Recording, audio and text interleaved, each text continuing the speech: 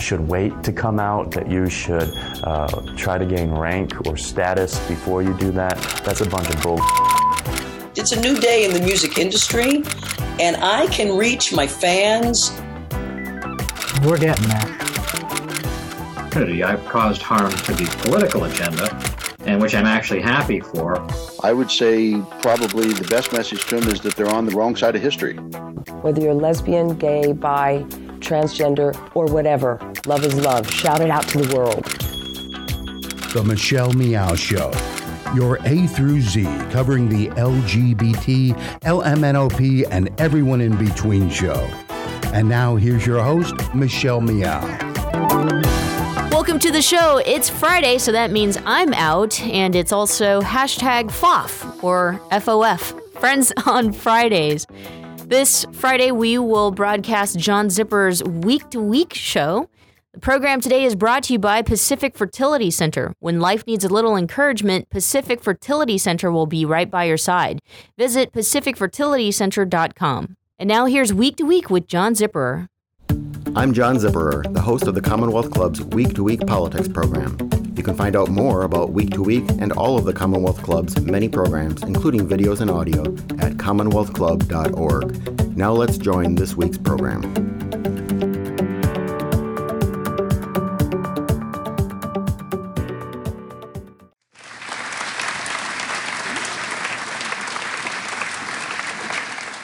Good afternoon and welcome to today's meeting. I'm the Judge John Crown Professor of Law, Emerita, at Stanford University Law School. Its first Emerita professor. I'll be the moderator for today's program, The Legacy of Ruth Bader Ginsburg. We also welcome our listening and internet audiences and invite everyone to visit us online at www.commonwealthclub.org. Now it's my pleasure to introduce Scott Dodson, Professor of Law at UC Hastings College of Law and editor of the book, The Legacy of Ruth Bader Ginsburg, which has a series of remarkable essays about the justice, all admiring and positive. But the surprising thing about it is that there's very little repetition among these essays. They're all quite different from each other. There will be a book signing after the program. So now would you please welcome Professor Scott Dodson.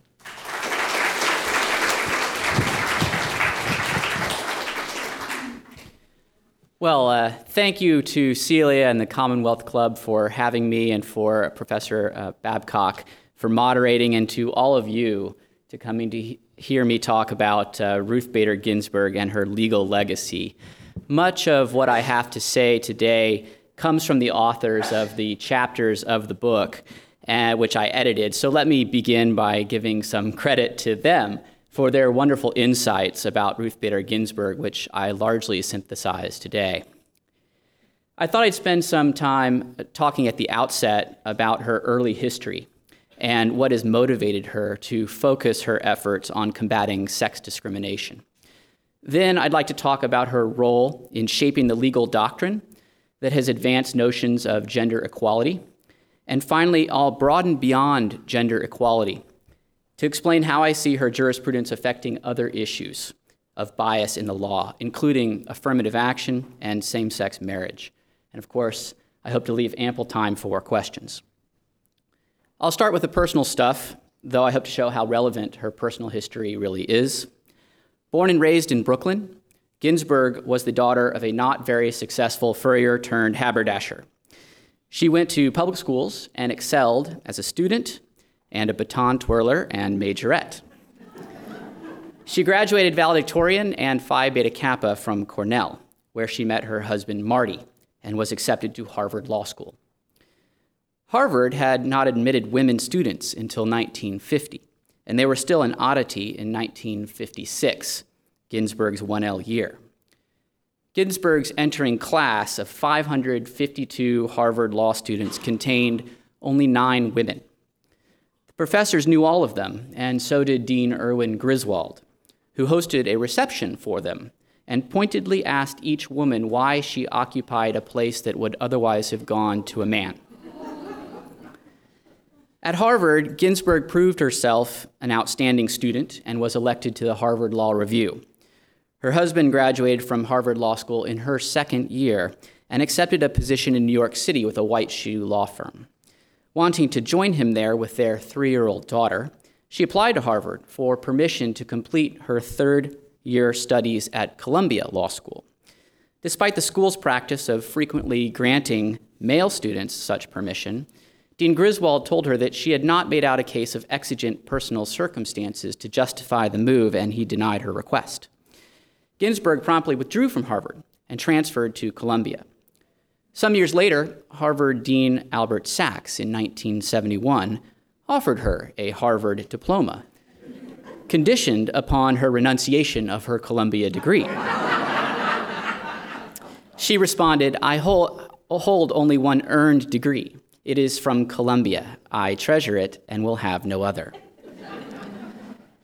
At Columbia, as at Harvard, she was elected to the Law Review, and she graduated in 1959, tied for first in her class. Nevertheless, she could not find a job with a law firm. She was recommended for a Supreme Court clerkship, but Justice Felix Frankfurter wouldn't even interview her.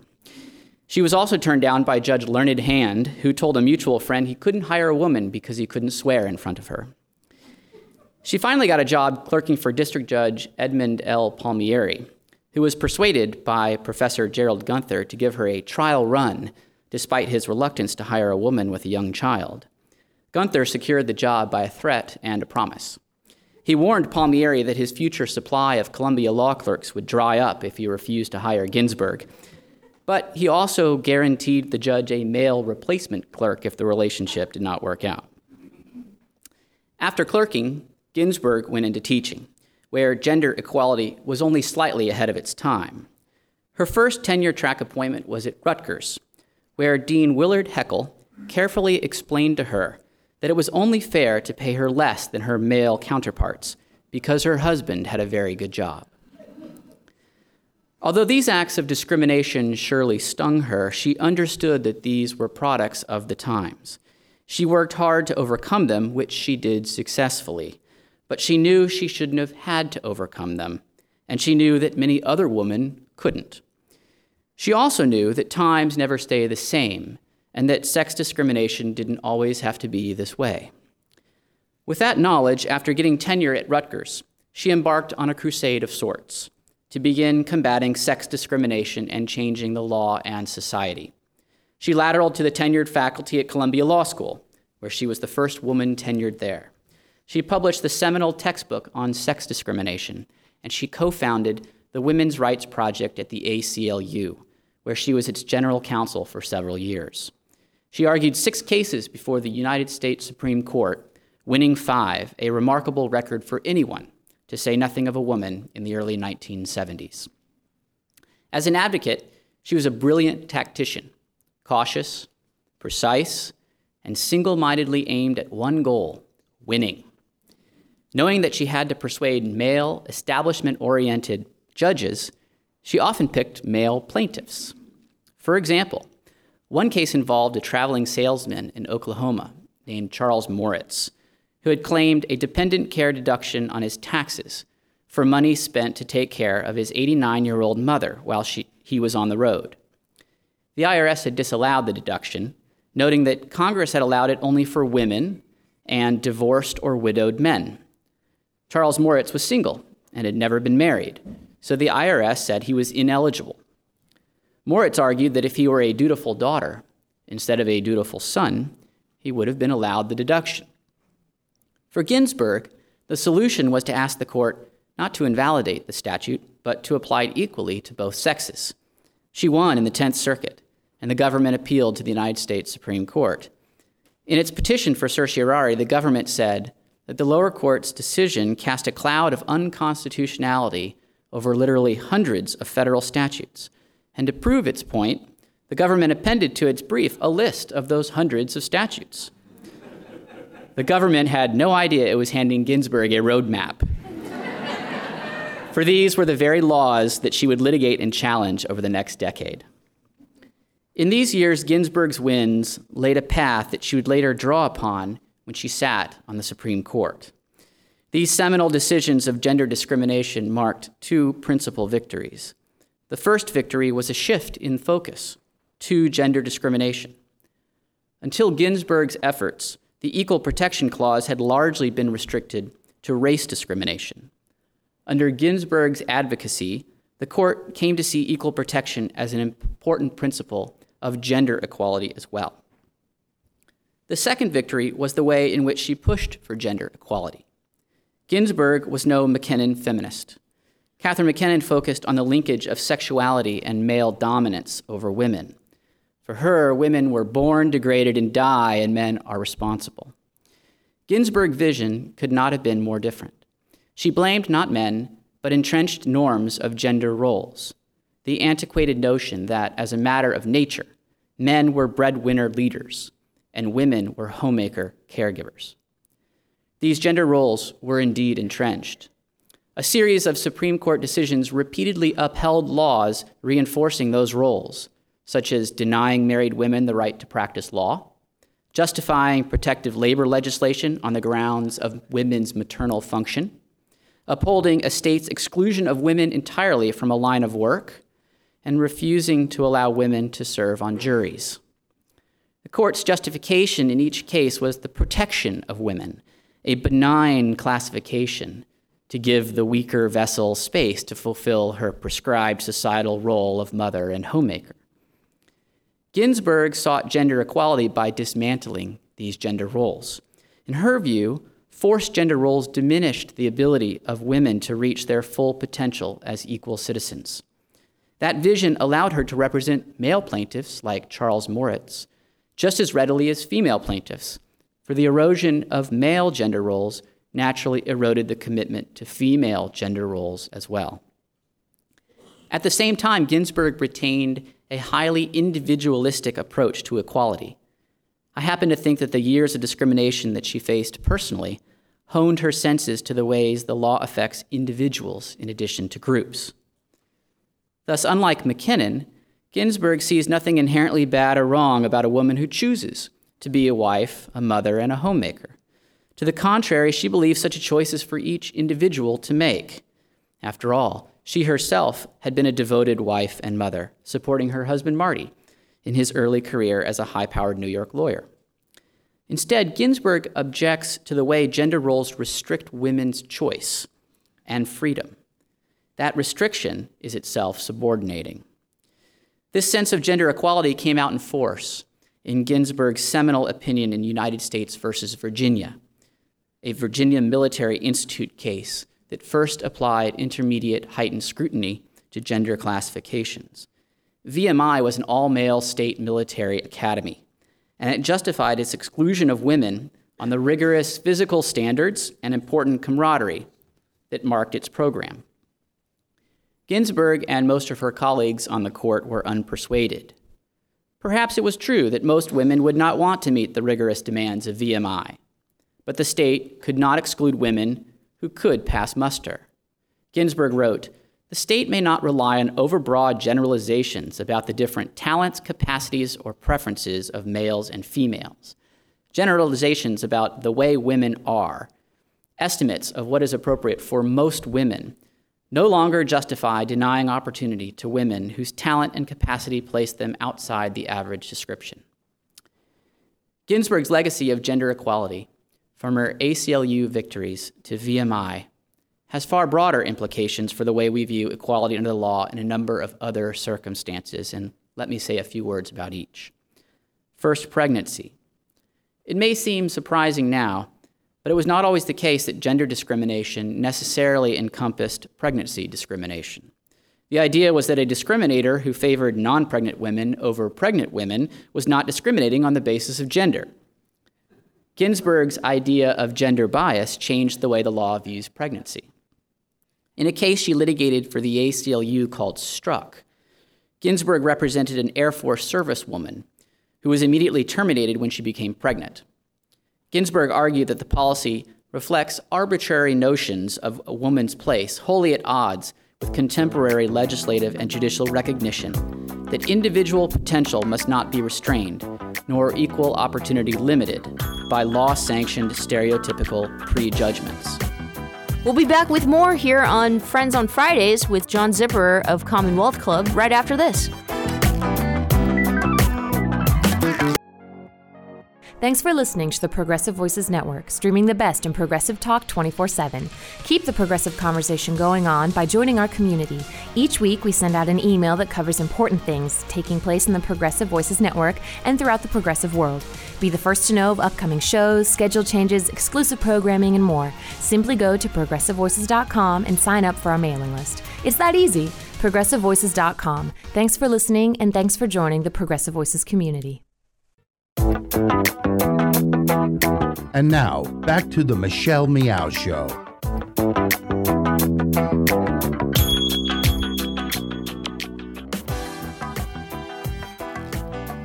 She emphasized that laws imposing traditional sex roles on pregnant women deny individuals equal opportunity and perpetuate the secondary social status of women. She wrote, "Heading the list of arbitrary barriers that have plagued women seeking equal opportunity is disadvantaged treatment based on their unique childbearing function. Until very recent years, jurists have regarded any discrimination in the treatment of pregnant women and mothers as benignly in their favor. But in fact, restrictive rules, and particularly discharge for pregnancy rules, operate as built-in headwinds that drastically curtail women's opportunities. Decisions of this court that span a century have contributed to this anomaly. Presumably well-meaning exaltation of women's unique role in bearing children has, in effect, restrained women from developing their individual talents and capacities, and has impelled them to accept a dependent, subordinate status in society." Ginsburg thus argued that traditions of regulating women during pregnancy are not, in fact, benign, but instead play a key role in imposing on women subordinate social status. This view of pregnancy extends naturally to abortion. Ginsburg has long lamented Roe, which she criticizes both for moving too quickly and for placing emphasis on due process rather than on equal protection. The principle of equal protection lurks within every abortion argument. Nowhere is this clearer than in Ginsburg's 2007 dissent in Carhart versus Gonzalez. The court supported a federal ban on late-term abortion that lacked an exception for the health of the mother. Justice Ginsburg took the unusual step of reading her emphatic dissent from the bench. She dismissed as reflecting ancient notions about women's place that have long since been discredited the court's concern for the mental and emotional health of women whose doctors might fail to describe the procedure in detail in order to spare their feelings. The court, she said, deprives women of the right to make an autonomous choice even at the expense of their own safety. She ended, "There was a time not so long ago when women were regarded as the center of home and family life, with attendant special responsibilities that precluded full and independent status under the Constitution. In the Casey decision, the court made clear that these views are no longer consistent with our understanding of the family, the individual, and the nation. Their ability to realize their full potential, the court had recognized, is intimately connected to their ability to control their reproductive lives. Thus, legal challenges to undue restrictions on abortion procedures do not seek to vindicate some generalized notion of privacy. Rather, they center on a woman's autonomy to determine her life's course, and thus to enjoy equal citizenship stature." Second, race. Ginsburg's conception of equal protection as applied to gender applies equally to race. Equality is not race blind. Rather, it is attentive to the ways in which race and race discrimination affect people's lived experiences. It does not assume that we have overcome our long history of race discrimination, but instead examines the ways in which this history continues to shape institutional structures and curtail opportunity. It is an understanding that has animated not only Ginsburg's service on the court, but also her entire career as a lawyer. Thus, it is not surprising that VMI, Ginsburg's most famous opinion on gender equality, should be the one that most fully articulates this understanding for race equality as well. In the nearly 2 decades that have passed since VMI, Ginsburg has consistently applied the principles articulated in that opinion to constitutional questions involving race. She has, for instance, repeatedly voted to uphold race-based educational affirmative action programs designed to achieve a critical mass. Race-based disparities continue to plague education, housing, employment, government contracting, and healthcare. And in all these contexts, Ginsburg has argued, the disparities reflect historical and ongoing discrimination against racial minorities. Affirmative action programs are designed to ameliorate these disparities and to distribute opportunities to communities that have long been denied them. They also serve, Ginsburg has argued, to dissipate racial stereotypes, to challenge the traditional and unexamined habits of thought that continue to deprive racial minorities of equal standing in American society. Were our nation free of the vestiges of rank discrimination long reinforced by law, she once wrote, it might make sense to treat all race-based classifications the same. But, she argued, we are not far distant from an overtly discriminatory past, and the effects of centuries of law-sanctioned inequality remain painfully evident in our communities and schools. In light of these historical realities, consistency in the form of colorblindness impedes, rather than speeds, the realization of equal protection. Ginsburg echoed this point in her tour de force dissent in Shelby County versus Holder, a 2013 decision that gutted a major component of the Voting Rights Act. There, the court chided Congress for failing to recognize that history did not end in 1965, and that Americans today have substantially overcome their taste for discrimination. Ginsburg's dissent responded that although race discrimination is no longer so overt, it is not gone. Rather, it has evolved into subtler, second-generation barriers. Sometimes such barriers can be difficult to recognize as such without appreciating the history that gave rise to them, which is why Ginsburg decried the court's willful blindness, its whitewashing of the nation's long and ongoing struggle with race discrimination in the context of voting. Race consciousness in the pursuit of racial equality is not, and has never been, she argued in Shelby County, a problem under the Equal Protection Clause. As she concluded in her dissent, the sad irony of today's decision lies in its utter failure to grasp why the Voting Rights Act has proven effective, throwing out preclearance when it has worked and is continuing to work to stop discriminatory changes in voting procedures is like throwing away your umbrella in a rainstorm because you are not getting wet. And finally, I want to say a few words about gay rights.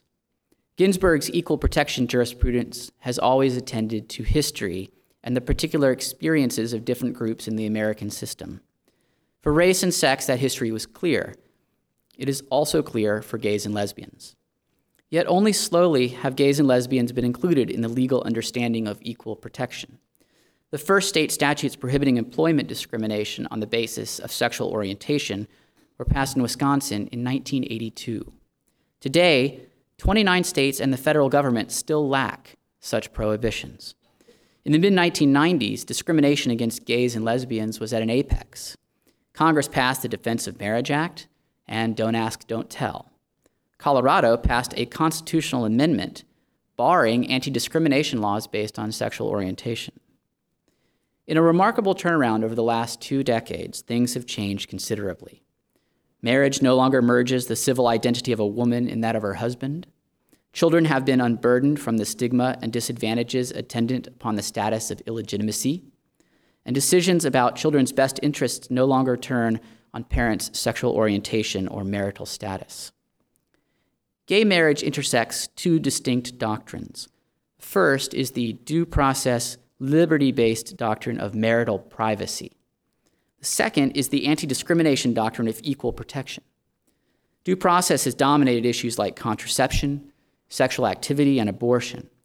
And today, even those hardcore opponents of gay marriage have, perhaps seeing the writing on the wall, changed their tune to focus on the sanctity of marriage as a fundamental right of substantive due process. Many now even support gay marriage, not because of equality principles, but instead for the goal of fortifying a haloed status of marriage. We may very well see that doctrinal stand come out in the court's opinions when it decides the same-sex marriage cases later this month. But I suspect that we will also see the equality strand too. And that strand will have Ginsburg's legacy all over it, even if she is not the opinion's author. Windsor, the recent gay marriage case, supports this. Kennedy's majority opinion, with which Ruth Bader Ginsburg joined, devoted 3 pages to listing some of the most grievous burdens that the federal prohibition on gay marriage placed on same-sex couples. The line from Ginsburg's ACLU victories and her VMI opinion to Windsor is not hard to trace. Barring one set of persons from the institution of marriage burdens those persons and prevents them from obtaining full citizenship stature, as surely as does a law prohibiting a woman from being a lawyer. These cases thus comprise a coherent vision of equal protection in the law. That vision strives to erode the social constructions and stigmas that deprive individuals and groups of the American promise of equal protection to all. That vision is pure Ruth Bader Ginsburg. Thank you all for coming and listening.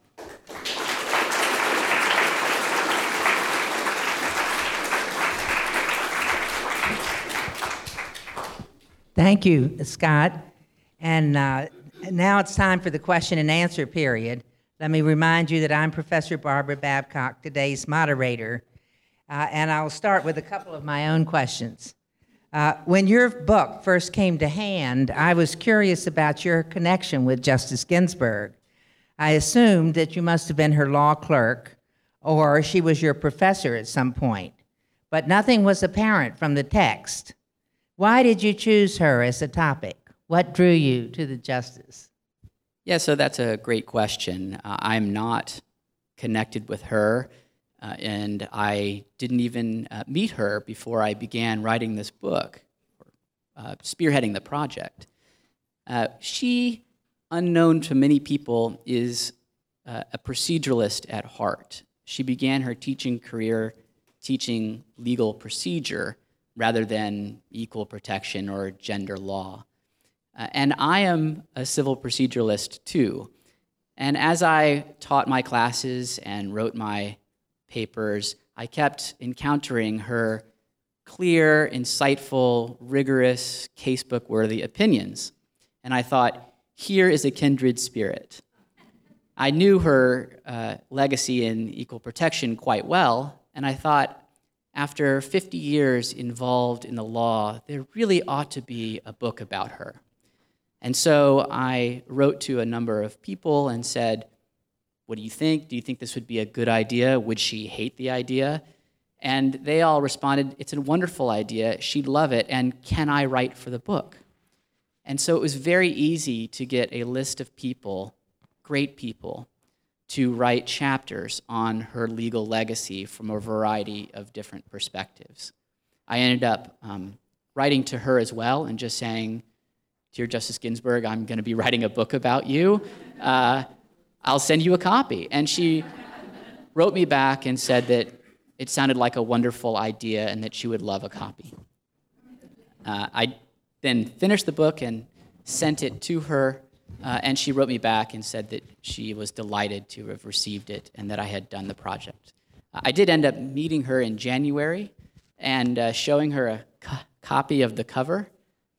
And this was a picture of her from 1980 when she was on the Court of Appeals. And she looked at the cover and said, oh my goodness, I was so young back then. One of the things in the book that, in one of the essays, I can't remember which one, is quoting a classmate of hers that described her as ravishingly beautiful. And I think you can see that on this cover too. Now, I know that Ruth is an unusual combination of a very private person and now has become this celebrity justice. Did she approve of your plan to write the book? To be honest, I didn't ask for her approval. We'll be back with more here on Friends on Fridays with John Zipperer of Commonwealth Club right after this. Thanks for listening to the Progressive Voices Network, streaming the best in progressive talk 24/7. Keep the progressive conversation going on by joining our community. Each week, we send out an email that covers important things taking place in the Progressive Voices Network and throughout the progressive world. Be the first to know of upcoming shows, schedule changes, exclusive programming, and more. Simply go to progressivevoices.com and sign up for our mailing list. It's that easy. progressivevoices.com. Thanks for listening, and thanks for joining the Progressive Voices community. And now, back to the Michelle Meow Show.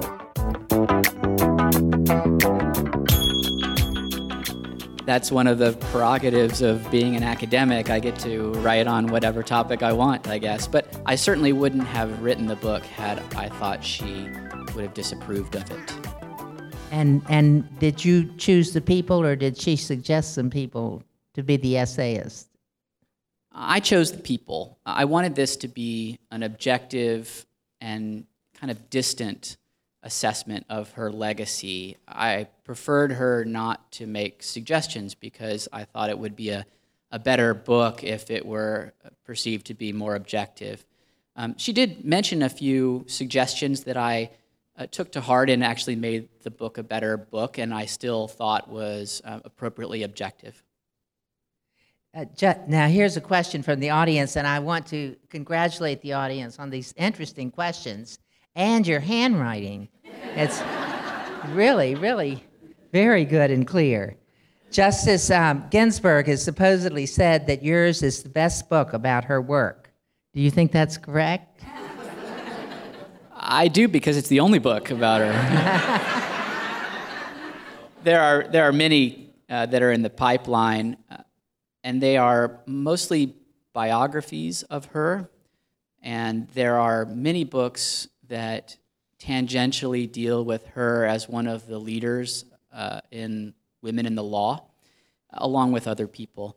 But this is really the only book devoted to her legal legacy. It's not a biography. It is an assessment of her legal legacy. I suspect it may be the only book in that specific genre that will ever be written about her. She did mention that she likes the book to the New York Times, and I take her at her word because she's an honest person. And she says when she doesn't like things, too. So, have Justice Ginsburg's views or arguments changed since she was first appointed to the Supreme Court? Why or why not, do you think? Yeah, I think she's been remarkably consistent over the years. She has the advantage of having one or two particular doctrines that she cares deeply about, namely equal protection and civil procedure. And as a result, she has been the leader in the court on those issues, and she's had a relatively clear vision on both for most of her time in the law, and so she's been able to be consistent in those areas. She has written in other areas such as criminal justice, international law, federalism, separation of powers, and I see mostly consistency among those doctrines as well, but she hasn't written in those areas with quite as much frequency or force, and so it is a little bit difficult to tell how her judicial philosophy has evolved since she's been on the court. Now, here's a personal question. Besides gender discrimination, which she definitely faced and talks about, did Ruth Bader Ginsburg face any religious discrimination? I think that she did, and she references that in the context of the other discrimination that she faced. For example, she has said that being a woman, a Jew, and a mother was just a bit much for prospective employers in the 1960s and 70s. Whether she experienced discrimination based solely or overtly on her religion, she's quieter about. She's been much more upfront about the implications of gender discrimination in her past. Is it true that Justice Ginsburg and Justice Scalia spend time together listening to opera and are good friends? It is true, and it's not as unusual or curious as you might first expect. They are political antipodes, and so they don't often agree in decisions on the court. Scalia's opinions can be acerbic, but Ginsburg has a very thick skin, and she understands that that is just business. and they are willing to stick to their ideological guns in the footnotes of the Supreme Court reporter, and then leave that in the courthouse and go enjoy each other's company outside of work. And I think they both do. I think Scalia makes her laugh, and they share a love of art and opera and good company, and Ginsburg's an excellent listener. And so I think that they get along very well after 30 years together, both on the D.C. Circuit, which is where they first were colleagues, and the U.S. Supreme Court. Now, here's an interesting question. Why do you use seminal when talking about Ginsburg? I don't think that ovular would be right, but how about germinal or RBG's own path marking? Now, here's an unfair question, the writer says. How do you predict the Supreme Court will vote on Obamacare and same-sex marriage? Well, I won't read the tea leaves because it's only as good as anyone else in the room, frankly. I won't comment on Obamacare, but I think her inclinations are pretty well represented in the first Obamacare decision, which is that she's likely to uphold it and express reasons for doing so. The same-sex marriage cases, as I mentioned in my remarks, I don't know how the court will come out, but I do think that she sees same-sex marriage as an equality issue rather than a privacy or a substantive due process rights issue. And if that doesn't come out in the opinions, then, which I think actually it probably will in one or more opinion, then she's likely to write separately and make that argument as a supplement to whichever way the court decides. And that really will be a major part of her legacy, which I should say is ongoing. It's an ongoing legacy since she's still in the court. But I think that really will be a part of her legacy, and one that's consistent with the way she has always approached equal protection issues, in that it really is about ensuring that segments of society are able to reach their full citizenship potential. And that goes just as surely for gays and lesbians as it does for women or men. What victories of RBG's would you, I like calling her that, RBG, would you pinpoint as most significant? You have pointed that out, but I think maybe summing it up in answer to this question would be good. Yeah, so VMI is clearly her path-marking decision on the court, and that has been replicated in pretty much every constitutional law casebook out there. It is the opinion to go to when looking at gender equality under the United States Constitution. That one will live forever. She has been engaged in a number of other decisions, some of which she didn't write, but that she nevertheless influenced. So there was a case called Redding, in which a teenage girl was accused at school of carrying prescription-strength ibuprofen, which was prohibited by the school. And school officials strip-searched her in order to try to find it. They found nothing, and she and her mother sued for a Fourth Amendment violation under Section 1983, an unreasonable search. And at oral argument, the conservatives on the court and some of the democratically appointed or Democratic presidentially appointed men seemed to think that there was no big deal to all of this. Justice Breyer said, well, you know, this is just like changing clothes in gym class, which kids have to do all the time. And Ginsburg interrupted at oral argument, and she said that, you know, look at the facts. She was asked to shake out her bra and roll down the tops of her underpants and shake them out, and then sit outside the principal's office for 2 hours waiting, and she remarked afterwards that she didn't know if her colleagues on the court really understood what it was like to be a 13-year-old girl in that kind of a situation. The court ultimately held 8-1 that the search violated the Fourth Amendment, and no doubt that was in part to Ginsburg's role at oral argument. So I think that in addition to some of her most important opinions, she will be remembered for the way she helped the court operate as an institution. She's an incredible questioner at oral argument, often homing in on exactly the right questions to ask in the direction that the court should go, and she helps to shape opinions even when she's not writing them. And so even though many of her most important opinions are confined to certain areas, even when she doesn't write, she is a powerful force on the court that will be remembered. We'd like to remind our listening audience that this is a Commonwealth Club program called The Legacy of Ruth Bader Ginsburg. Now, given the political atmosphere today, would an advocate like RBG ever be considered as a first-rate or noble candidate or nominee for the Supreme Court, do you think?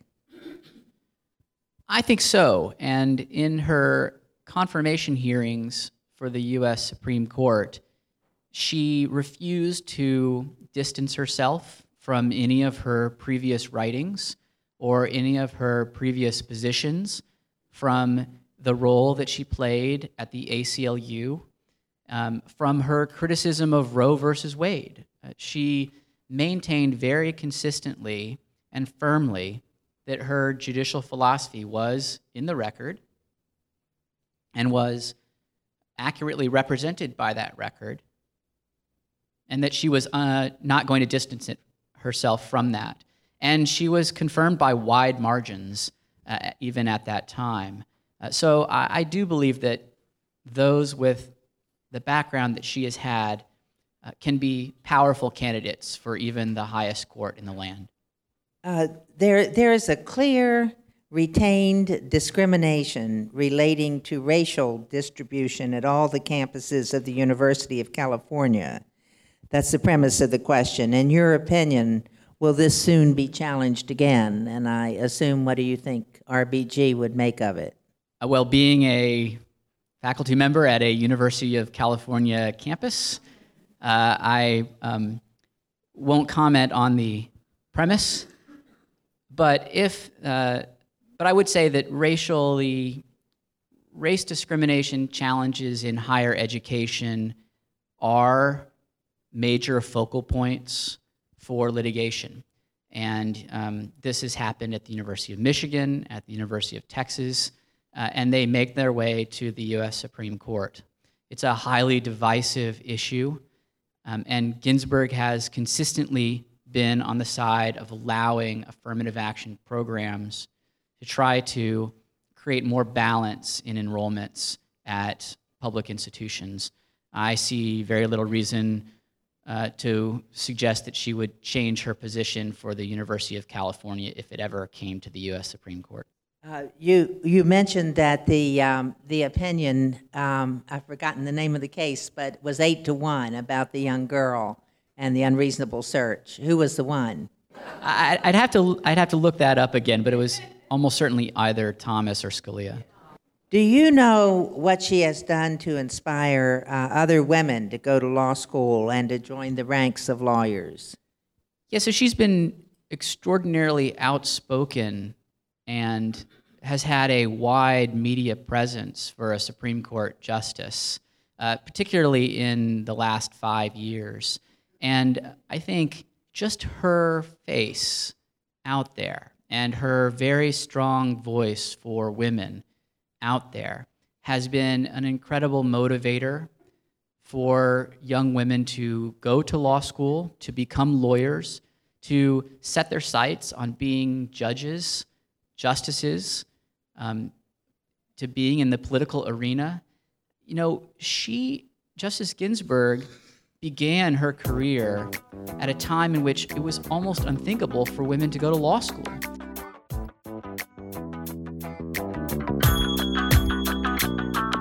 We'll be back with more here on Friends on Fridays with John Zipperer of Commonwealth Club right after this. You're listening to the Progressive Voices channel on TuneIn. Please help us grow. Tell your friends to tune in to Progressive Voices. Find out more at progressivevoices.com. And now, back to the Michelle Meow Show. And I think there was never any doubt in her mind that she wanted to be on the United States Supreme Court someday. I mean, she dreamt big. And she went out there and made it happen. And that story alone is an inspiration to young women everywhere. Now, what do you think would be her opinion on regulating foods prepared and sold to children? For instance, sugared drinks. I guess I really don't have any idea. Given the clearly racial aspect of the recent massacre in Charleston, would Justice Ginsburg say domestic terrorism should be charged in that case? Again, I don't know. Her opinions have not given any indication on how she would view a charge of domestic terrorism on certain facts. I do think that she would be much more likely to allow the government, the other branches of government, namely Congress in defining the crime and the president in determining how to prosecute the crime, she would be much more willing to give them the space to articulate reasons for declaring something to be a matter of domestic terrorism or not. She does and has always consistently adhered to a very limited judicial role, one that is prescribed by the Constitution and that does not infringe upon the other powers wielded by the other branches. I suspect that she would respect that separation of powers in a case like that.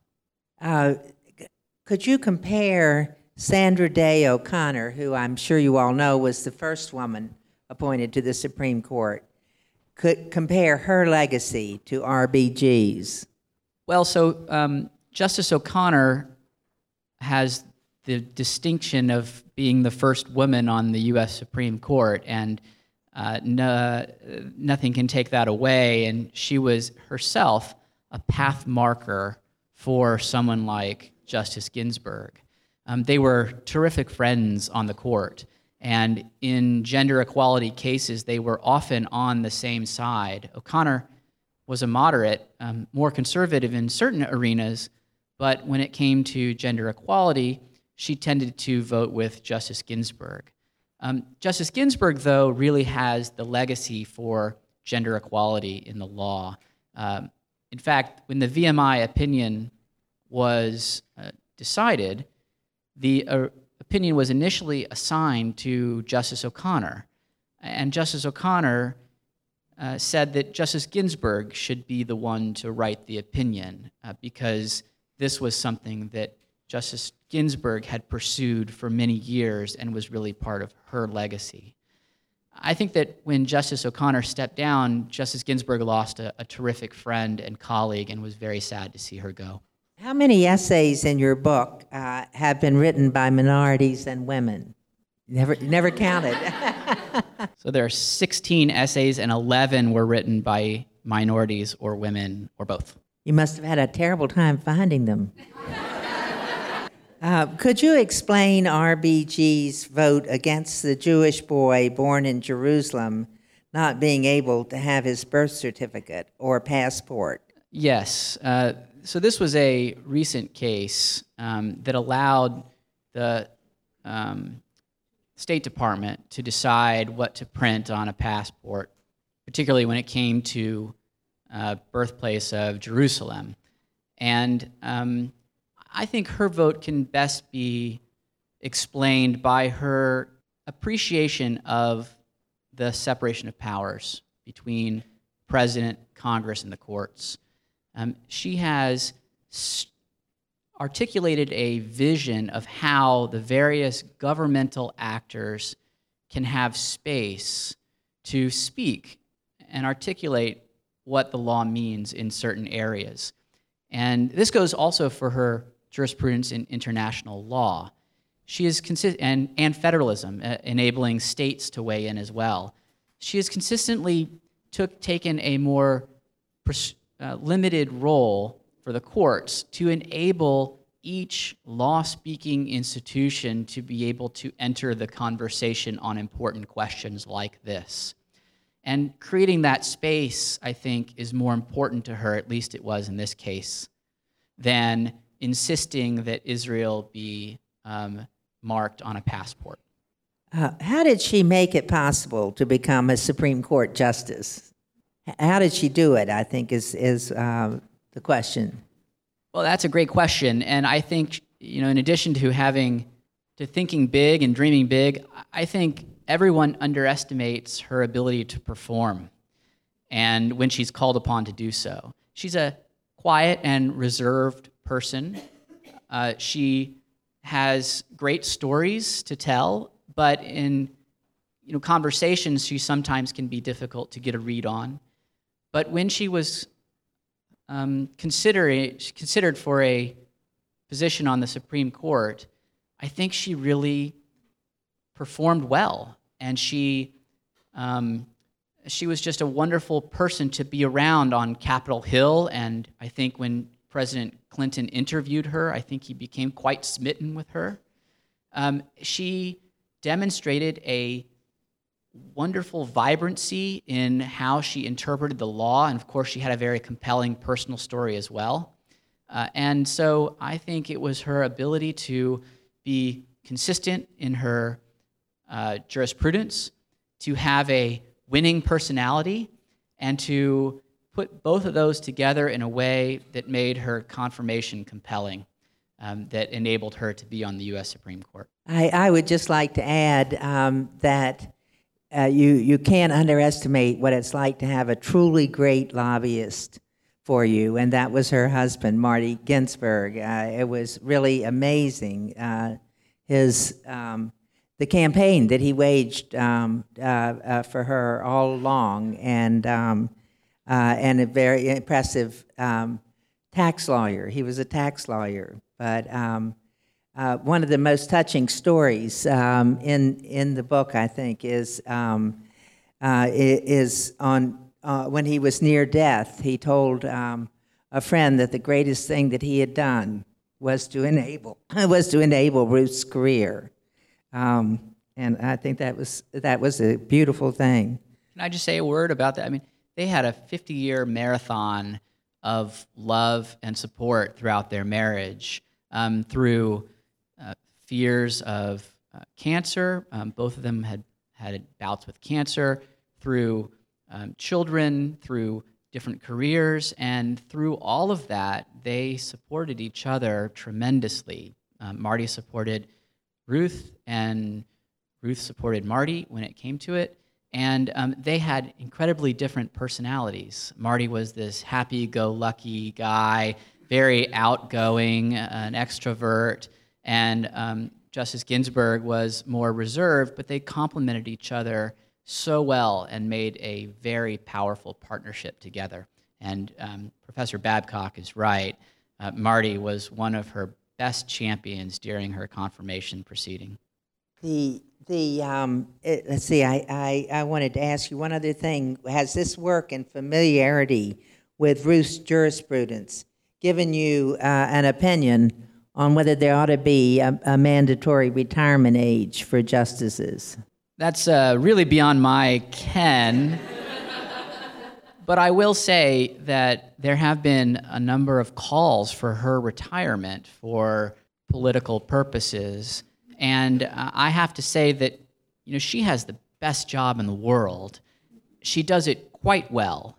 And I would never ask someone who has had such a career and such an incredible role to step down before she is ready. I just have one other question here. What about equal protection for religious liberty of conservative Christians? For instance, the photographer wanting to opt out of photographing gay marriage. Yeah, that's a tougher one because her jurisprudence in this area has been overshadowed by justices who have written more and more forcefully in it. So I really couldn't speak to how she would decide cases like that. So I think we're coming to the end. One more question.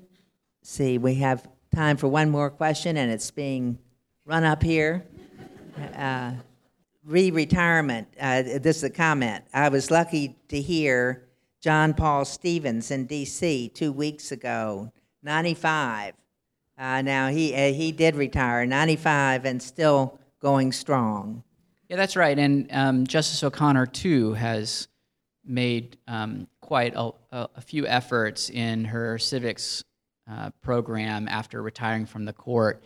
And Justice Stevens has written a book about potential constitutional amendments. I think Justice O'Connor herself has continued to sit on circuits occasionally.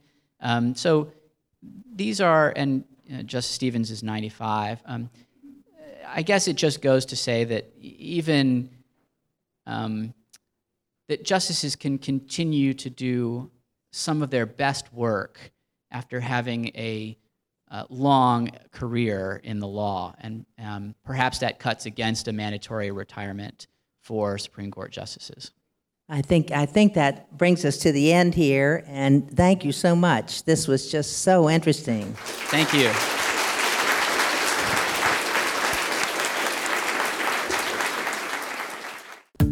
Thank you for joining us for this week-to-week presentation of a recent Commonwealth Club program. I'm John Zipperer, host of Week to Week, and I invite you to find us online at commonwealthclub.org and follow us on Facebook and Twitter.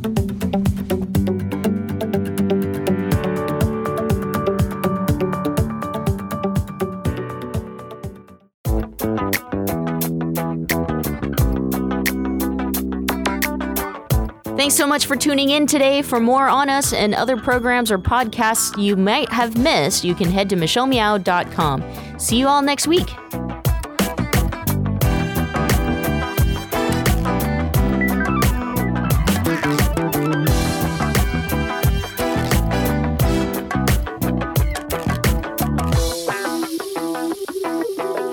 Tune into the Michelle Meow Show weekdays at 4 p.m. Pacific, 7 Eastern on Progressive Voices.